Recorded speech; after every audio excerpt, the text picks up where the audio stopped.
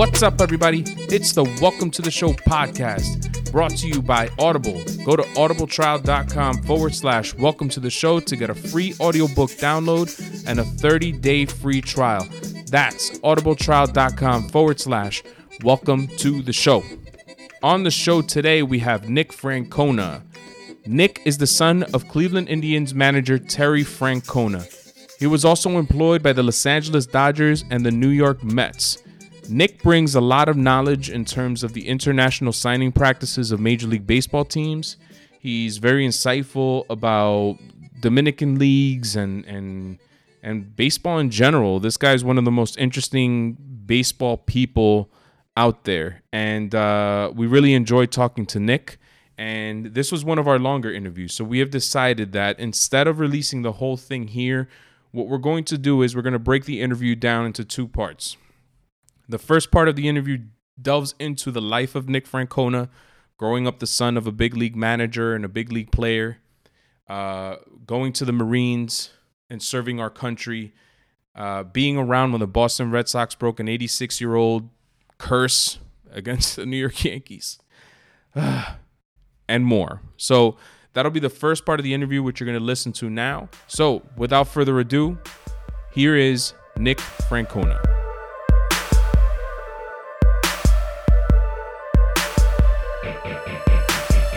What are you up to these days? What's going on? Still figuring out my next steps here.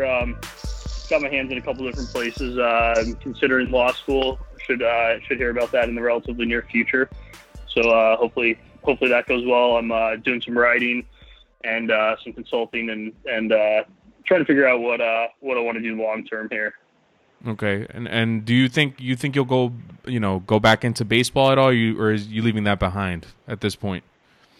You know what? It's I don't have a great answer to that question. It's a hard one for me because I'd be lying if I said the desire isn't there. Mm-hmm. I think I think I was good at it, and I think people I worked with would say that as well. I think so. So there's a little bit of a bitter taste, kind of like leaving the industry the way that it happened, or it seems a little unfair, and it's a tough spot to be in when you feel like you can't do a job that you're excelling at for reasons that you're proud of. I think realistically, I am where I am outside of baseball. It's not an accident. There's really very real factors involved there. So I think until those change, it's probably a fool's errand to think that I'd be going back into baseball. Mm-hmm. But you never know; those things can change. Rob Manfred isn't always going to be the commissioner. Some of his cronies aren't always going to be there. We'll see how some things shake out. Yeah. So all right. So why don't we dial back a little bit? Let's rewind to the beginning. Nick, so where are you from? Where did you grow up? I was actually born in Montreal. Okay. Did not live there long. My dad was playing for the Expos at the time, so was born up in Canada. Which funny aside, that required quite a bit of explanation that came to the bureaucrats with the Marine Corps and getting a top secret clearance. I had to insist that I was not going to be loyal to our friends north of the border, and was in fact my loyalty existed to the United States Marine Corps. It was pretty funny, but grew up in Tucson, Arizona. Both my parents went to U of A, so I spent most of my childhood there. When my dad became the manager of the Phillies, we moved to Philadelphia, and then after my freshman year in college, we moved to Boston when he was up there. Okay. And it's interesting. I didn't spend a ton of time in Boston, obviously growing up, and was at college most of the time, but sort of consider that home. My mom still lives there and have family there, and sort of an adopted hometown. Yeah. So it sounds like you moved around a lot as a kid. And so are you technically not a U.S. citizen, or are you a citizen now? No. I was born a citizen. I was born a U.S. citizen because both my parents were citizens. Okay, I understand. And I had to, I forget the exact technicalities of it. I think it was to get a top secret clearance, I had to renounce the Canadian citizenship. Nick, so you moved around a lot. Do you root for any particular team, or do you like keep that a secret? That's another question that I get a bunch, and I don't. It's not that I certainly like enjoy baseball and I'm a fan of it. I think it's hard to root for a particular team because you end up like changing your loyalties so often. Yeah. So you definitely grow attached to certain people. But those you're rooting for, like as a kid growing up, I'm rooting for my dad not to get fired. Yeah. And remain employed. So certainly rooting hard for a very specific team and a specific reason. And the same thing sort of happens when you're working in baseball. I guess I never really had a chance to root for like a specific team, like outside of like pure like fandom. Yeah. Let me just say this now that I think your dad is. I mean, I never got to watch your dad play, but as a manager, I personally think your dad is the greatest manager of all time. I'm a Red Sox fan, so that's just me. Aren't you? Wait, you gotta explain this to me. So I've listened to a few of the shows. You've got some interesting rooting loyalties that are probably a little conflicted there. Oh yeah, but so. First of all, thank you with for your A-Rod fandom and Red Sox. All I can do is be me, and being me is being a Red Sox fan, but also being an A-Rod fan, which he would have been a Red Sox member, but you know how that goes. So yeah, no, it's confusing. I'm not trying to justify anything. I know it's confusing, but what can I do? I don't know. I'm just teasing you. I think that's actually a healthy thing, and I know we're kidding, but I think that's actually like at the root of what can make baseball grow and can make it be good is when you have people that are fans of teams but can also be fans of players and follow them throughout the league. I think baseball needs more of that. Yeah. And I think that'll hopefully happen to some of these younger stars. Yeah, I was definitely devastated when he signed with the Yankees in 2003. I'll never forget. I think they opened up in Japan that year. So I was definitely devastated as a kid still at the time. But yeah, I've grown to like players like Aaron Judge, these days and stuff. But these are special players. So yeah, it seems like baseball's headed in that direction. Like as a Yankees fan, I find myself, when I realize that I'm doing it, I'll slap myself around and make sure that I know my loyalties. But I find myself admiring guys like JD Martinez and Chris Sale, Mookie Betts, and 10, 15 years ago, that would have been asinine. You know what I'm saying? So, but I think I agree with you. I think that that's good for baseball. And I think that what baseball needs to do now is kind of take advantage of that and let these players, I mean, maybe you can speak on that more since you did work for the Los Angeles Dodgers for a few and for the New York Mets. What is it about major leagues? From my end, it seems like they put this wall between the fans and the players, and we don't get to see, who these players truly are. Like in the NBA, you compare a guy like Blake Griffin to, I forget who I compared him to, and he has millions of more followers than, say, Mike Trout. To me, that doesn't make sense. You know what I mean? Like Blake Griffin's status in the NBA is not equal to Mike Trout's status in the MLB. He should be like the biggest character out there. You know what I mean? For sure. And I think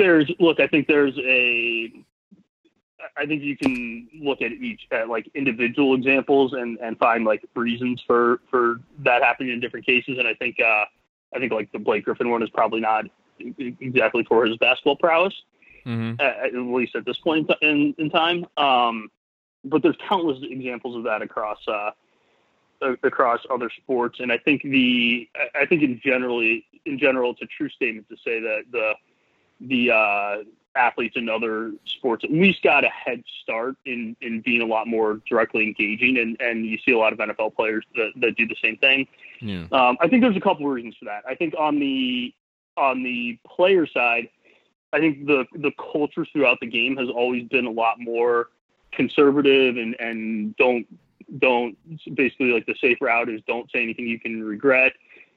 Think about like one of the good examples that that stood out to me is remember last year when I think it was in response to Hader started the people discovered the tweets at the All-Star game, and then there was a trickle of them after that from different players, and I think it was John Lester that had made a comment about like, guys, go delete your tweets. And I think like what John's a good guy. I love John. And I think what he said is very representative of kind of the prevailing attitude throughout baseball, in that, and hell, for that matter, we like essentially teach the young prospects this with the classes that they get from the league, and they're about the dangers of social media. It's basically like what can go wrong in this risk-averse approach to it, as opposed to engaging. And like when you say like delete the tweets, it's like you're not talking about. It's like the problem is that somebody saw them, not that like you said in the first place. Right. Yeah. And then I think there's like so I think you have that general issue with like the culture being pretty conservative. I don't begrudge like anyone if not everyone is going to be like the social media guy and want to be out there. Like that's totally fine. Like my dad, for example, is like, I think with like, I just heard an interview with him a couple of days ago where he was talking about how he never goes on social media, never checks it.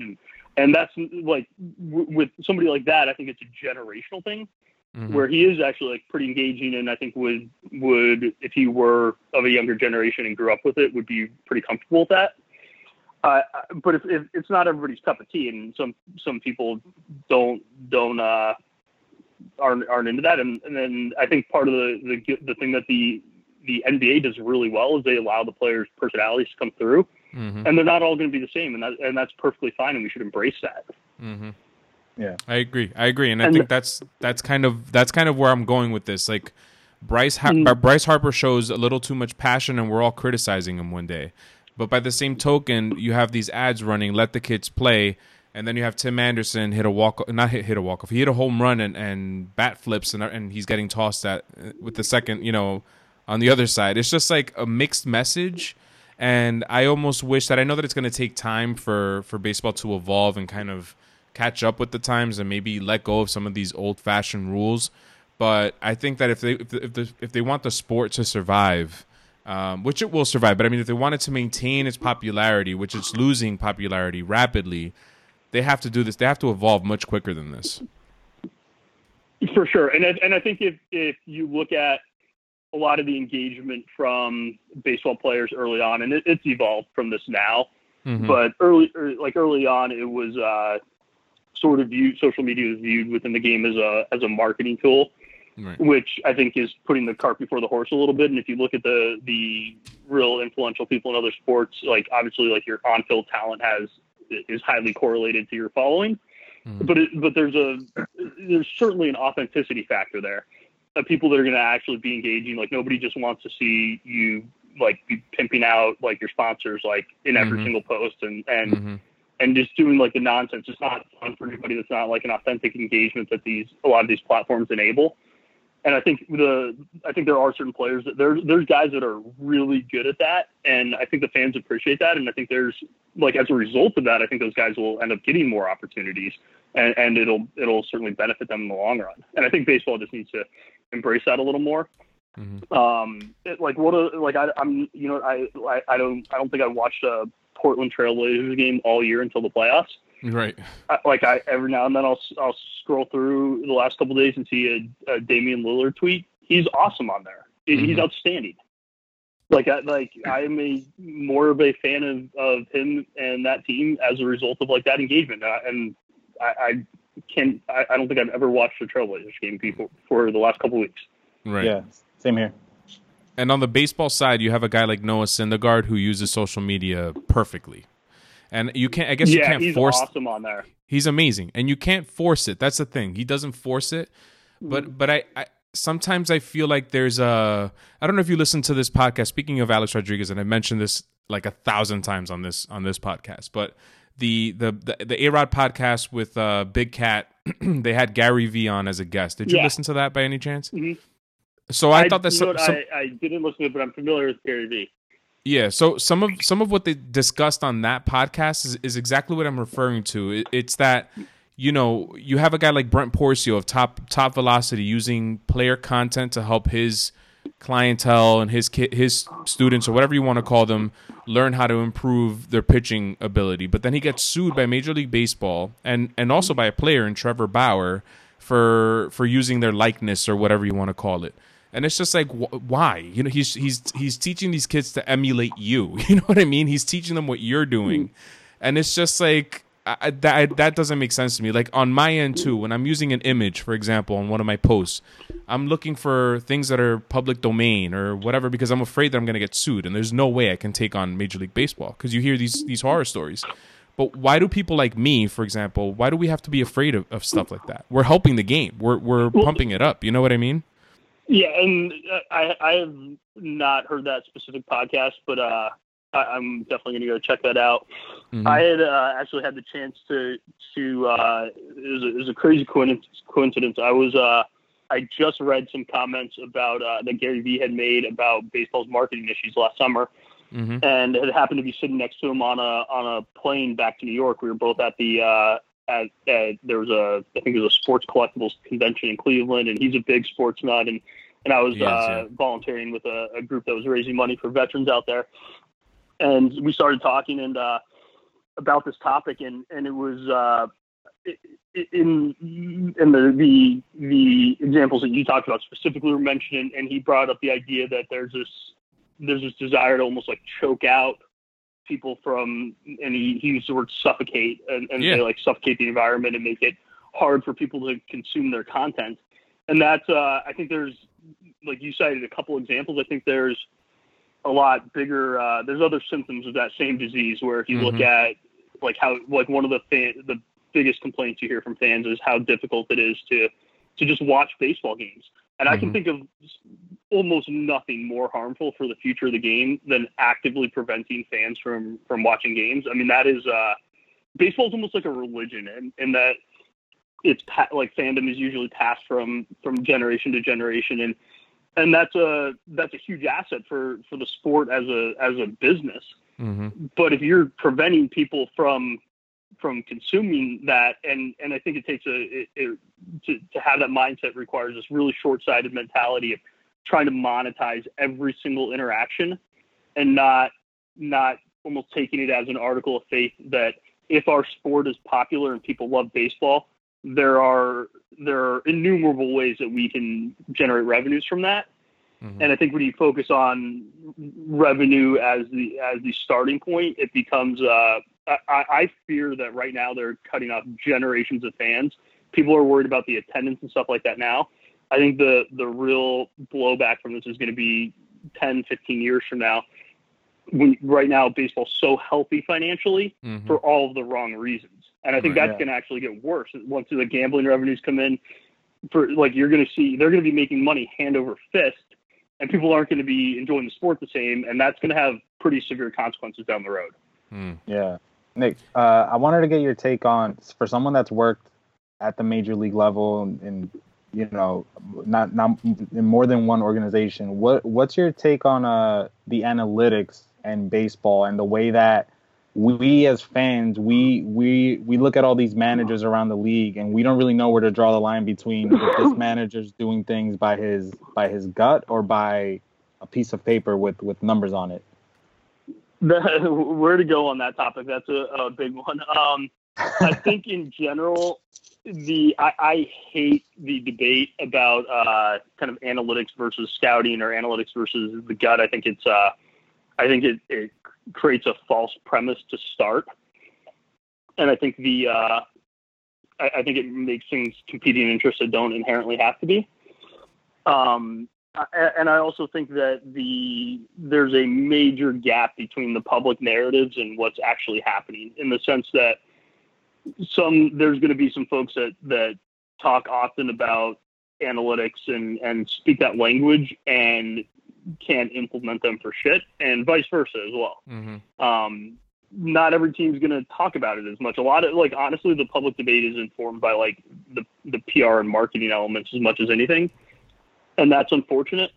The other thing that I think is an issue is I think there's I saw a pretty bad trend that concerned me with And to be clear, I am massively in favor of using analytics to the highest degree possible. And I think like I would be extreme in that regard, but I would define that as using any information at your disposal.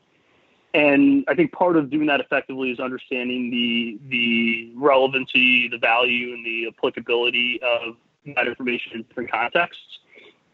And I think one of the trends that scares me a little bit is I think you see this tendency of people to dive in really hard on they might say, okay, we can measure this part of the game with 100% objectivity and accuracy, and it might be 5% of the puzzle, and the rest of it we're taking a swag at, but that might matter for 95% of it, and so we're just going to ignore that altogether, and you end up missing the forest for the trees a lot. And I think I think that creates a little bit of hubris with as much as you see it's easy to dismiss a lot of ignorance on some of the old school folks, and I think some of that is very real. I think there is a lot of like hesitancy to change for not so good reasons, but I think there's also a lot of hubris on the side of some of the analytics folks who where it's really unwarranted. And I think if you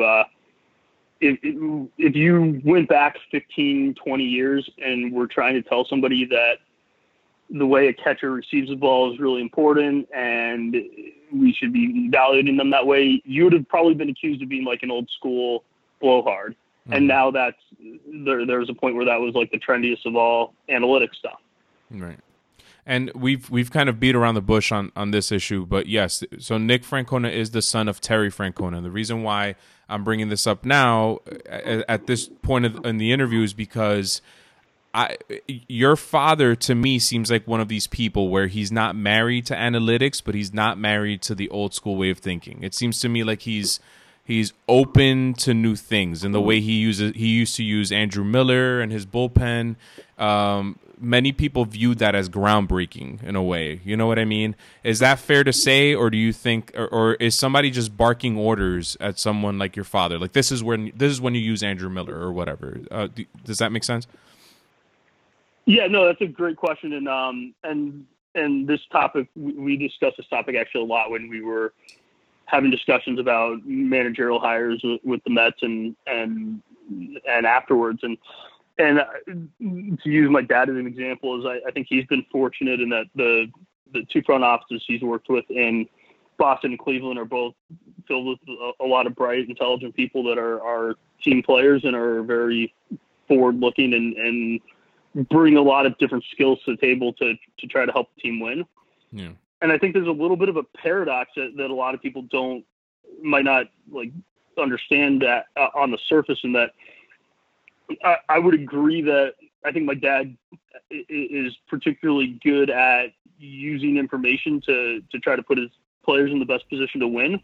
He's also like, I don't think he ever completed a math class. I mean, he doesn't, none of this stuff is necessarily like a result of him sitting there like poring over computer printouts and writing out algorithms. It sounds unsexy, but it's really comes down to like the organizational dynamics and having smart people that you trust are pulling on the same end of the rope. And I think from the other side of it, I think it's actually, there's a little bit of danger in that if a manager is just going to be a puppet of a front office or the analytics advocate. I think these things tend to be implemented better and implemented like authentic with some like authenticity. And one of my colleagues had a great way of describing it with the Dodgers. Josh Burns talked about it being the difference between compliance and buy-in. And if the manager, if you're a player and the manager can't really explain something to you because he doesn't understand it, or even worse, doesn't believe it and is just saying it for his own job security, like that's not going to end very well. It just isn't. And so for these things to actually work, I think it's good to have that kind of like built-in sanity check that works with my dad, where you might have like a guy like Theo Epstein or Chris Antonetti are far more educated than he is in a traditional like academic sense, and more schooled with numbers, there's that safety net in there. They have to explain it to my dad, and if they can convince my dad of it, and he can take ownership of it, it sure as hell gonna be easier for him to get the players to buy in. That makes sense. And so sticking with this topic in a way, not with this topic, but since we're discussing your father at this point, let's go back again and talk a little bit about your upbringing, because it's I don't think we've ever had the son of a big league manager, minor league manager, or someone that was involved in baseball. You were involved in baseball too, but how was it like growing up knowing that your father was a big league player? You know what? I was, as a kid, like I was really young when he was a big league player. Okay. So I can remember a little bit of it, but I wasn't old enough to really go to the clubhouse when he was playing in the big leagues or anything like that. Mm-hmm. And when, so a lot of my memories from that are from his time as a minor league manager. Okay. Which was really cool, like awesome as a young kid. You're the minor leagues are a lot more relaxed and not as much kind of uptightness that goes along with the big leagues. The big league level, there's less people there, and it's a lot more free flowing of an environment. And I used to love. I would go on the long bus trips, and everyone would be miserable on a 10, 12-hour bus ride, and I was having the time of my life. That was a really cool experience, and we lived in Tucson, and each summer we'd go to wherever he was managing, whether it was he was in the White Sox system for most of that, so it was Birmingham, Alabama, South Bend, Indiana. It was a really cool time growing up as a kid, and he didn't become a major league. He became a major league manager when I was in I think I was in 6th grade. Was when we moved to Philly. That was his first big league job. I see. And then since you mentioned the Chicago thing, you posted a picture, I think it was a couple weeks ago, of you, your dad, and Michael Jordan in the dugout. What was that like? I think you normally have this. There's a level around professional athletes where even minor leaguers for young kids, where there's people get a little bit of like starstruck by professional athletes, and with Michael Jordan, that's on it. He's the most famous athlete on the planet at that point, and it's it was an entirely different level. It was pretty cool, and I think the way he handled it was, even as a young kid, you could tell. Like I was young, but I'd been around enough at that point where you could tell that everyone knew he was different. I mean, these are guys that are making like no money, and he's extraordinarily wealthy, extraordinarily famous, and he put the team first and managed it to the degree that it was possible to not make everything about him, and to respect the work that the younger players put in, and not detract from that. And he worked his ass off, and it kind of bothers me when I see people like comment somewhat derogatorily about his baseball career. Like, I think it's pretty damn impressive to not play baseball for as long as he did, and to AA level is extremely high level of baseball. Yeah. And to just go out and do that and even be remotely competitive is really impressive. It's funny that you mention his personality and stuff. I have my wife's best friend and her husband were at a wedding, and they sent us a picture, and they're sitting next to Michael Jordan in a lobby of a hotel. And I'm just like, what the fuck? And they're like, yeah, man, he was here. We sat down with him. We talked to him for like 15, 20 minutes. He was nice. He, humored them, and that's not what you hear about a guy like Jordan. You always hear that he's kind of a nightmare, that he's, super competitive and this and that. But that's not what I heard. In the face. Punching Steve Kerr in the face, yeah, or whatever. I mean, is undoubtedly like. It's crazy when you almost take it for granted being around professional sports, like the level of competitiveness of these are all the guys that were the best at every level, and you don't get like that without being competitive to start with. So to stand out in such an extreme way for your competitiveness is really saying something. And I think with him, like, it's all valid, and I think it's actually like a very admirable trait. Yeah. I don't like the guy didn't. I don't think he like, lied, cheated, or steal to get like that. He just wanted to be the best, and that's pretty refreshing. Okay, so let's move on from the Chicago White Sox and Michael Jordan a little bit and fast forward. Your dad's time with the Phillies, I think he spent 4 years as manager there. Wasn't all that successful, but he ends up with the Boston Red Sox, and the Red Sox break an 86-year-old curse, the curse of the Bambino. What was it like in Boston? I feel like vomiting just talking about it. But how was it? How was it? Clap? Can we all just clap right now? No. Well, you two can, but I'm not going to. Well, so I was a freshman in college at that point, and I didn't really know what you were getting into in Boston. I was in Philly for school, but I'd been up there. It was crazy. Just the previous fall when I was going on, probably late that fall. I was in 2003. I was going on recruiting trips and was at a playoff game at Fenway on the other side of it when I was on a recruiting trip up there, and my dad was with the A's at the time, and we saw them. They blew that playoff series to the Red Sox. They're up 2-0, and then ended up losing. And you kind of get a taste of like the aura of like playoff games at Fenway and the old Yankee Stadium are like nothing else. Oh my God! God! The old Yankee Stadium was eerie with when you get like the big games there was like a vibe that like nothing was safe. Like I love that stadium. Mm-hmm. Yep, you're right. It did feel like there were ghosts there. People talk about that. It felt like the ghost of Babe Ruth was there pulling for somebody to boot a ball. Mm-hmm. You're so right, man. It's the house that Ruth built. So exactly it was. And so that fall, my dad's first year there, I was it was my first semester in college, and my dad had actually not. I think he went to the playoffs as a player, like one of his first years, and then with the A's, but hadn't been a ton. So they let me. My parents said, you never know. So when you're going to get to experience this, so they were pretty liberal with letting me take some time off of school, and you can catch a couple games here and there. Mm-hmm. And so I got to go to a couple of those series, and then ended up missing a little bit too much time once it went deep. I think in one case I had like an econ midterm, and then the next time I went to class, like they were talking about the next one being the next week after that, and I realized at that time I'd probably better attend a few more classes.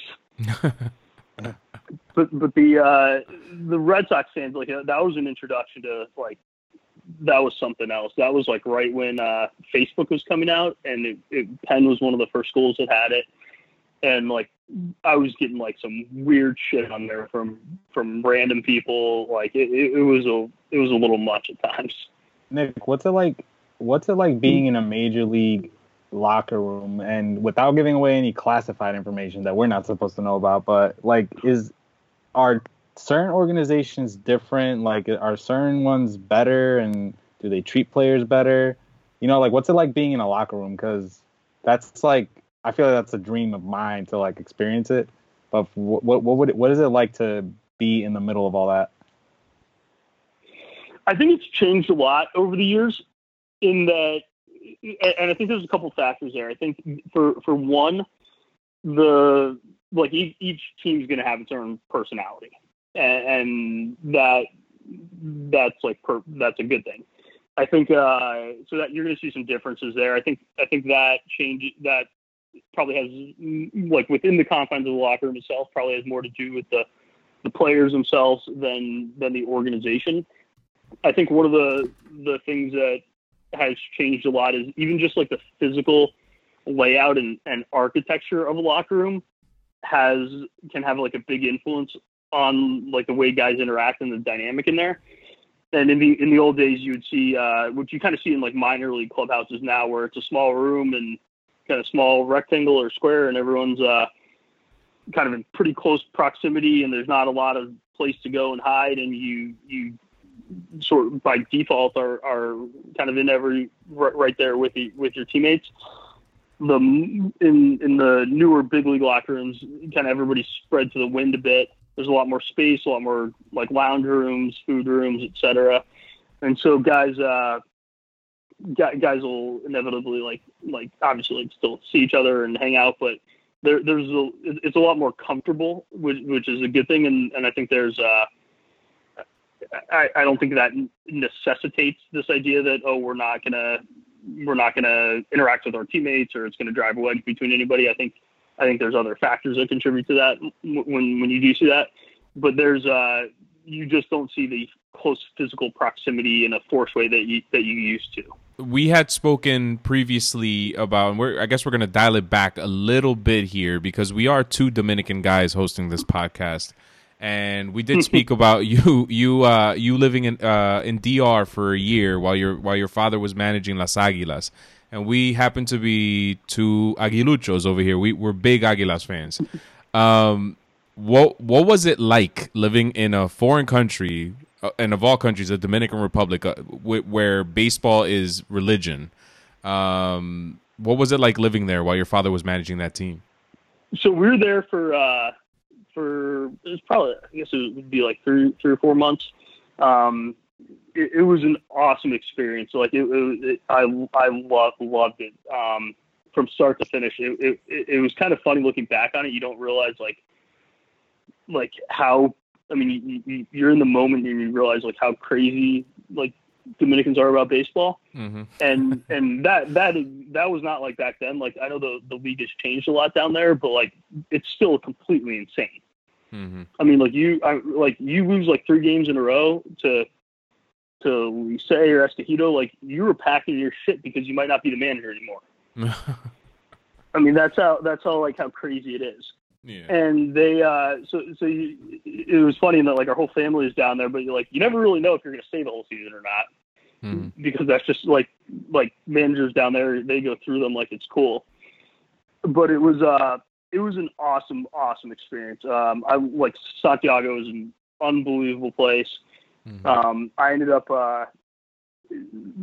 we would do, like, I was ostensibly being homeschooled, but would mostly just go to the ballpark every day and spend time there and hopefully try to make up for it when I got home. With my mom did the best she could to keep a rein on us, but she was really good about like recognizing that this was like a once in a lifetime experience and trying to get the most out of it. So we saw a lot of the stuff that there was to see in the country and like interacted with people and tried to like really appreciate the life experience that it was.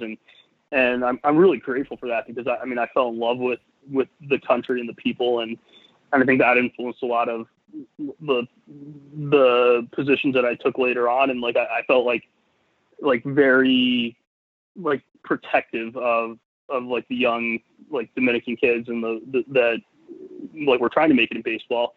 I felt like we had like baseball as a whole and myself being part of that, like wanted to see baseball be a force for good in that country. So you have people that love it so much and give so much to the game and they're a major part of it. And so what was it like when Las Águilas won the championship? That was the winter league. What was it like when they won the championship? So I think our family had gone home by that point, and my dad stayed in the DR, so we could at least catch some of the school year. But it was pretty funny. And when I was working with the Mets, our Latin American director is a guy named Rafael Landestoy, who's really the guy is awesome. He's like very grandfatherly figure and terrifying at the same time. Like a guy that you really don't like, but in a good way, and that like you don't want to let him down, and like the players like love him and fear him. Like awesome guy and like kind of a legend in Dominican baseball circles. And Rafi was managing a playoff game against my dad and had Pedro on the hill for him, and they ended up beating Pedro that year in the playoffs. It was pretty cool. Yeah. And Raph, especially like hearing it from Landis, which was interesting. Was this prior to Pedro being called up to the bigs to play for Montreal? You know what? I don't know. I think I'm guessing he was probably already in the big leagues. Okay. Because I think that might have been the last time he pitched that deep into winter ball too. Okay, because I mean, guys used to go and play. To me, it seemed like regularly. Like when I was a kid, I felt like you would see Tony Pena play in for Las Águilas, and there was a point where Manny Ramirez played and stuff like that. And I feel like you don't see that as often anymore. Yeah, when my dad was there, they had it was Tony Pena was there. Yeah. The other, I think it was Alberto Castillo, maybe was the other catcher who then who worked with I worked with him with the Mets. He was down at the academy down there as a catching instructor. Miggy he didn't play much. He was on the roster, but he was really young, and so he was ostensibly 18, which probably meant he was like 23. I forget how many years he later added, but that was but he was like a young kid. Felix Fermin, Louis Alicea. There were some big time players that played, and you saw that throughout the league. And now it's changed. I think guys are more. I think a lot of it has to do with the organizations themselves. There's a lot of hesitancy to have guys that you're paying that much money to go play ball down there. Yeah, you see younger guys or guys that maybe, they've made it to the bigs, but they're not as, like Astudillo played for, I think is he Puerto Rican or Venezuela? I don't remember. But you'll never see a superstar Dominican player like Luis Severino, let's say, go down and play for the winter leagues anymore. That's just not going to happen anymore. No, especially not the pitchers, and increasingly less so the position players. Like there's some exceptions. Sometimes the guy gets hurt and you want him to get an extra couple ABs. Yeah, but you just don't see it, and it's I think it's a shame because I do think there's a lot of benefit. I understand why it happens, but I think guys get a lot out of playing there, and I think the Americans get a ton out of it as well. I mean, those are like there's no AAA stadium that compares to fans getting up in your grill like being an opposing player in Santiago. I agree. Yeah, and we've talked about that before. I think that's healthy. Yeah, and we've talked about that before, and I kind of wish that American baseball would adopt that kind of passion for the game instead of sitting back with a beer and popcorn and a hot dog and this and that. Those fans are involved. I mean, they're dancing, they're singing, they're making noise, they're all that stuff. I mean, I don't know if my dad went down. I didn't have a chance to go down for this, but my dad went down to Miami to watch DR in the WBC, and he says that he's never heard a stadium. Yeah, it was unbelievable. Yeah, he said he's never heard a stadium like that before. Like he said, the stadium was shaking. It was insane, and I think that's good. That's good for baseball. We should try to adopt some of those things up here. Yeah, that stadium has never been like that before. Nobody goes to the Miami games.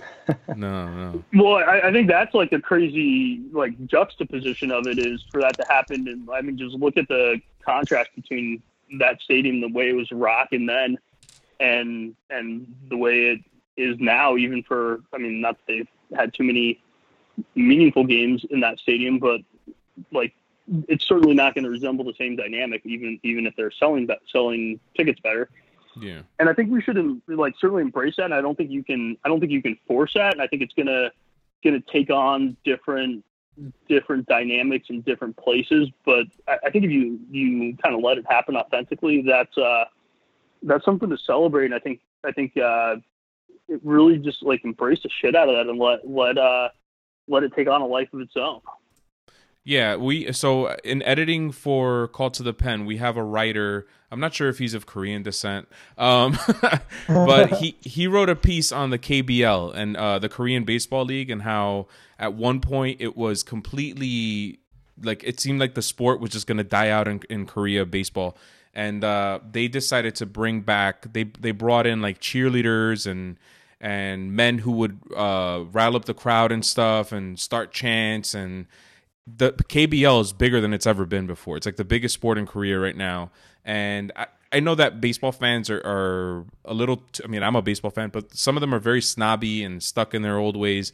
If they see a cheerleader or something standing on top of the dugout trying to start start up a chant or whatever, some people are going to roll their eyes.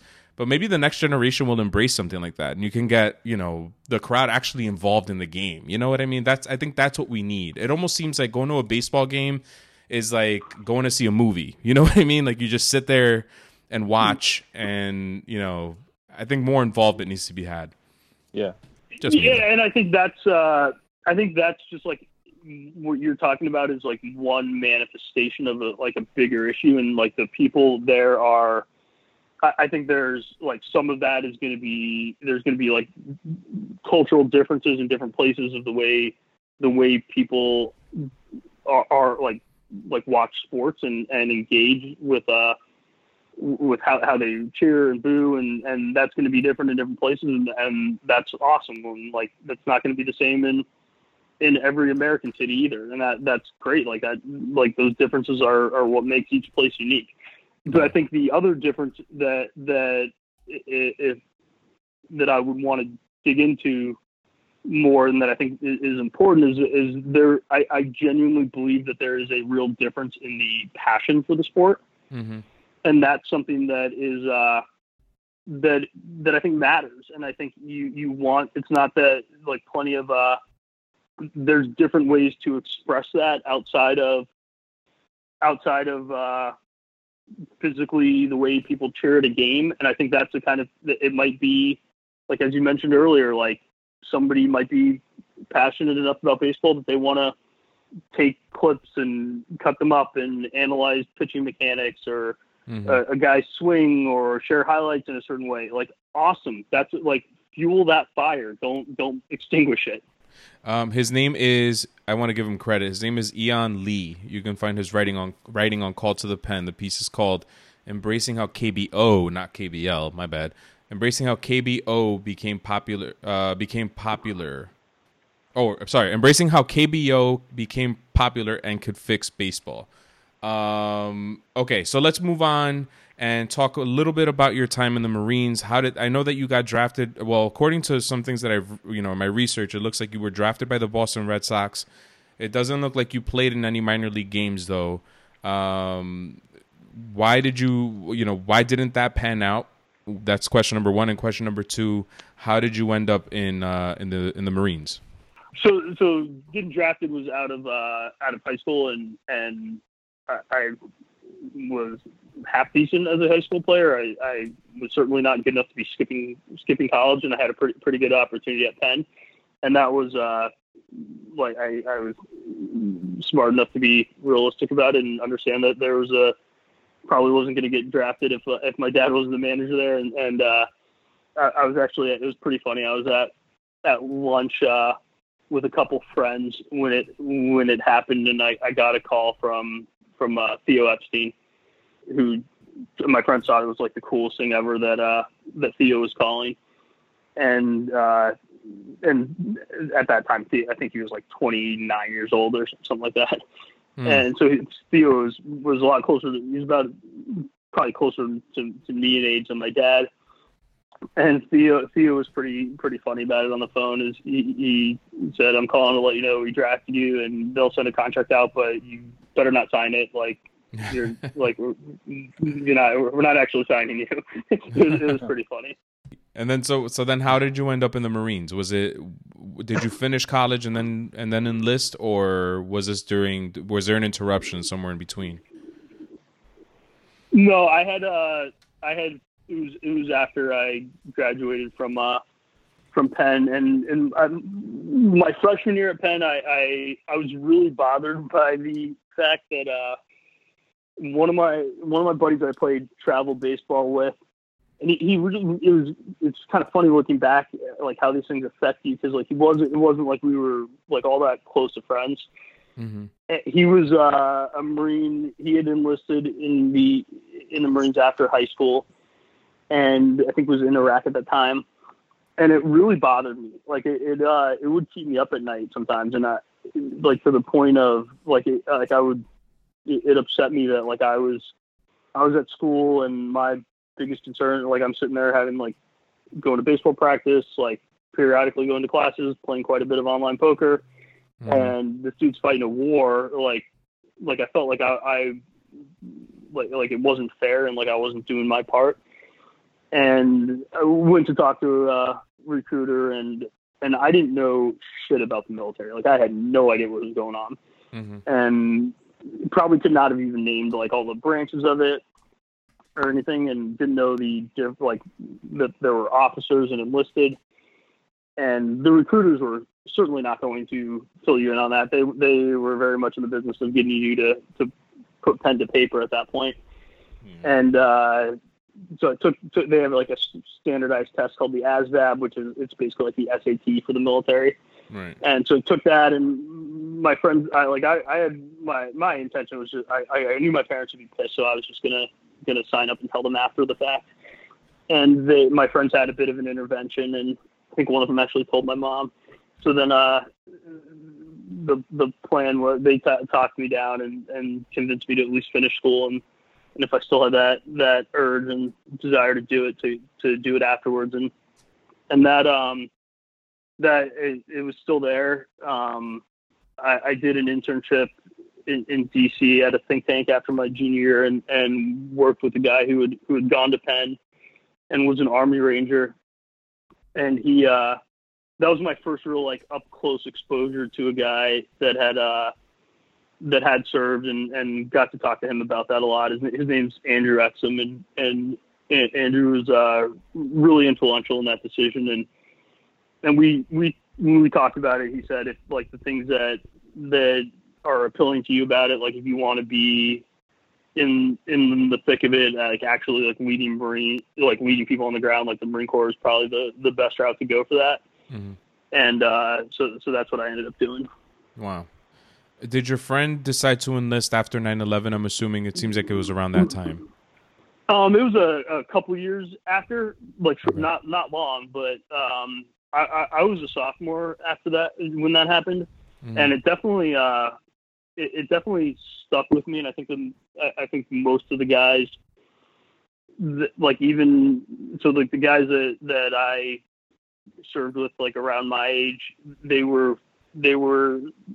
had a few years at least for the most part between the decision to sign up and 9/11, and I think I think some of that is like you can't control what age you're at. Then like you hear the stories, like there's certain guys like went in the next day, and I think other ones that like for me it stuck with me, and it like I can't say that it was like the only reason, but I'm pretty confident that if that didn't happen, it wouldn't even have been on the radar. Right. Yeah, I mean, I can't even imagine what that must have been like. And I've told you this before, but I'll say it again. Thank you for your service. And I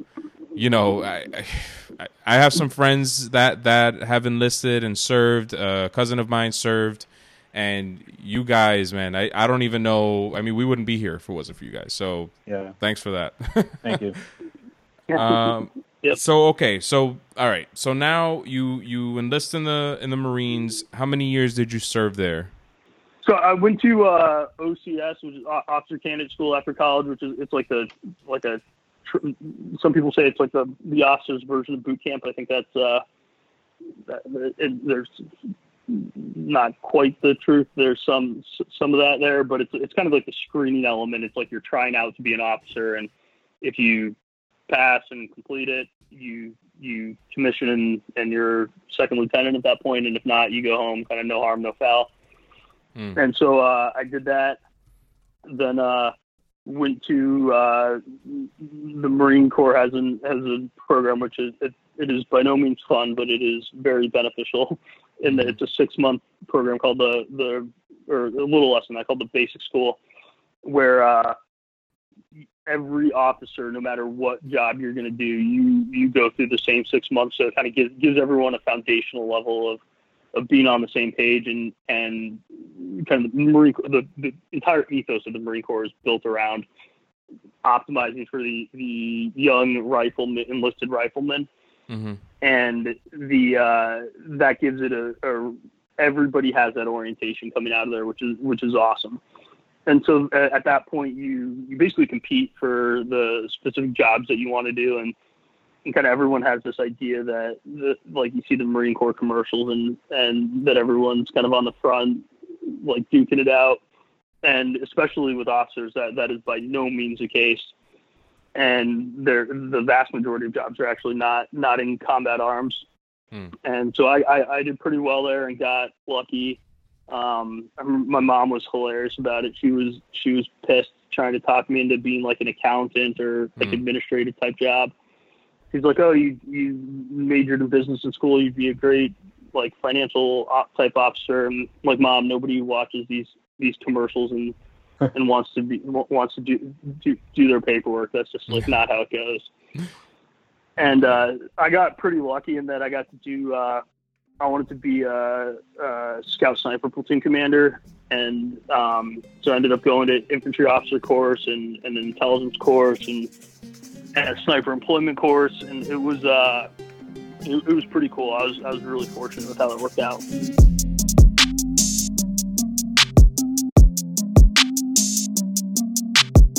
Thanks for listening, everybody. Don't forget, Nick Francona Part 2 will come out next Thursday. So look out for that. In Part 2 of that interview, we're going to discuss his time with the Los Angeles Dodgers and the New York Mets, some shady international signing practices that he was privy to, and more. So thanks again for listening. Thanks, Nick Francona, for coming on the show. Peace.